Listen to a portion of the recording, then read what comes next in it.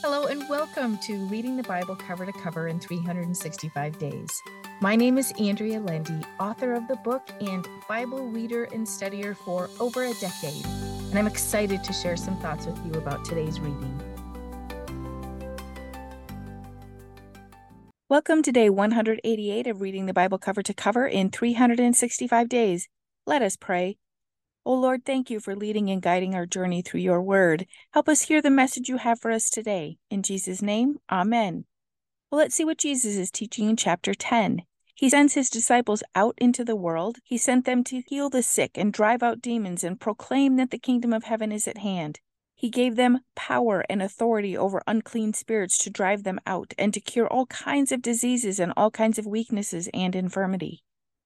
Jesus has the power to defeat the enemy, and we are one with him if we believe in him.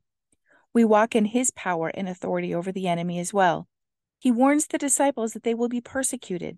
Verse 23 says, "When they persecute you in one town, that is, pursue you in a manner that would injure you and cause you to suffer because of your belief, flee to another town, for truly I tell you, you will not have gone through all the towns of Israel before the Son of Man comes." This passage starts off with the word when, not if. There is no question Jesus' disciples will suffer persecution in the future. He was preparing them for when it happened. For now, they would go out and minister to the people. For now, they will go out and minister to the people, heal the sick and drive out demons, and they will come back lifted up, inspired, and wildly encouraged at the work they did under the power of God. Much of this chapter included warnings for their future.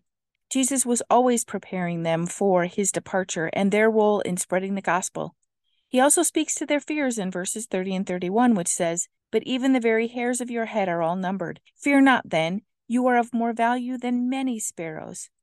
God will always comfort us and encourage us when we experience fear. He will strengthen us to remain steadfast and walk in his will instead of bow down to the world. In verse 39, Jesus said, "Whoever finds his lower life will lose it, the higher life. And whoever loses his lower life on my account will find it, the higher life." The lower life is our life here on earth. If we find and gather all we need and want here on this earth, we will lose our heart to the world. But if we give up earthly desires to seek heavenly ones, then our heart belongs to the one who died for us, and he will save us for himself for eternity. Well, let's see what's happening in the new church in Acts chapter 17. Interestingly, we see Jesus' words of fleeing to another city come to life in this chapter. Paul and Silas went to Thessalonica to preach the good news. They were well received by some of the people, but there were some unbelieving Jews who were jealous once again. They created a mob to go and pull Paul and Silas out of Jason's house. Jason hid them but was taken to prison with some of the other people in the house. They paid their bail and were released. Paul and Silas fled to Beroia. They were much better received there than in Thessalonica. However, when the Jews from Thessalonica heard they were there, they went after him again. Paul was sent by sea to Athens, and Silas and Timothy went by land. These men had courage beyond what we probably have today. And again, Jesus' words come to life here in the lives of these men. When Paul landed in Athens, he saw how many idols the people had in their homes and shrines. He started talking with them about their beliefs. The Athenians were very interested in philosophical discussions, new words that they'd never heard of before. So they took Paul and brought him to an auditorium for him to tell everyone about this new thing, Jesus Christ. Paul was very diplomatic. First, he told them that he saw they were a very religious people. He sort of congratulated them for their effort. Then he corrected their misguided belief in all these false gods. One of the most profound verses in this chapter is verse 27. He had just told them the one true living God made all things and all people.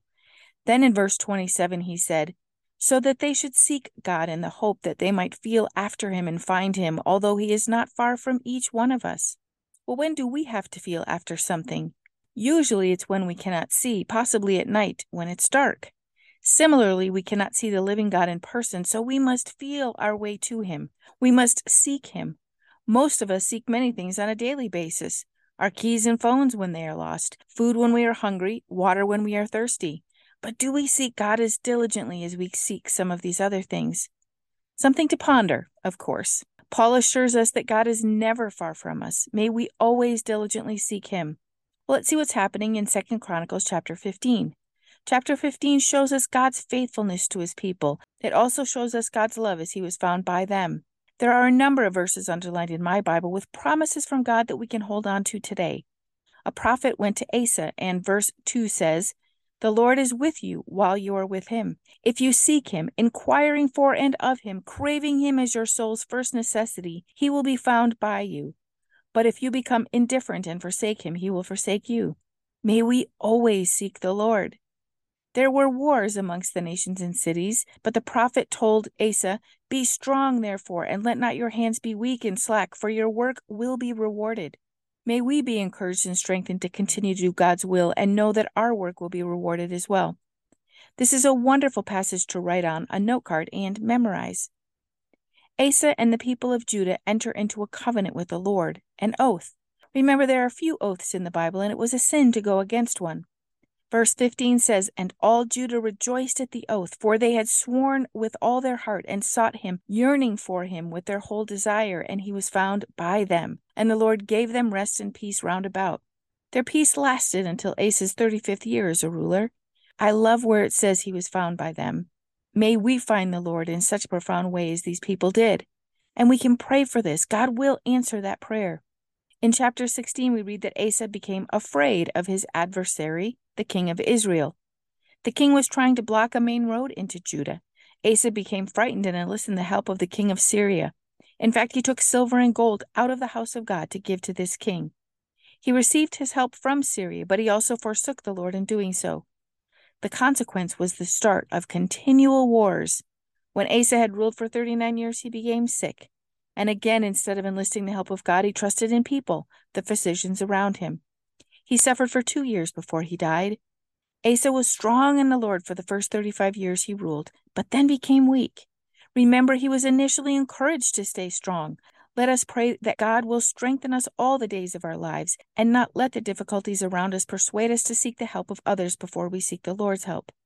Well, let's see what Psalm 7 has for us today. This psalm was written by David when he was being pursued by Saul. He prays the Lord will do to him whatever he deserves. He prays for justice. He knows God is a God of justice. David's only defense is God. Verse 10 says, "My defense and shield depend on God, who saves the upright in heart." May we fully embrace God as our defense and shield as David did. We know God protected David, even in the face of grave danger as he ran from Saul. The Lord is our protector. Let us pray. O Lord, we read about your people who sought you with all their hearts. Father, help us seek you and continue to seek you all the days of our lives. Strengthen us against every attempt by the enemy. Keep us yours, Lord. In Jesus' name, amen. Thank you for walking this journey with me and being a faithful reader of God's Word. I pray that He shows Himself as the God who loves you deeply and cares about every detail in your life. Come back tomorrow for some more thoughts and insights as you read God's Word.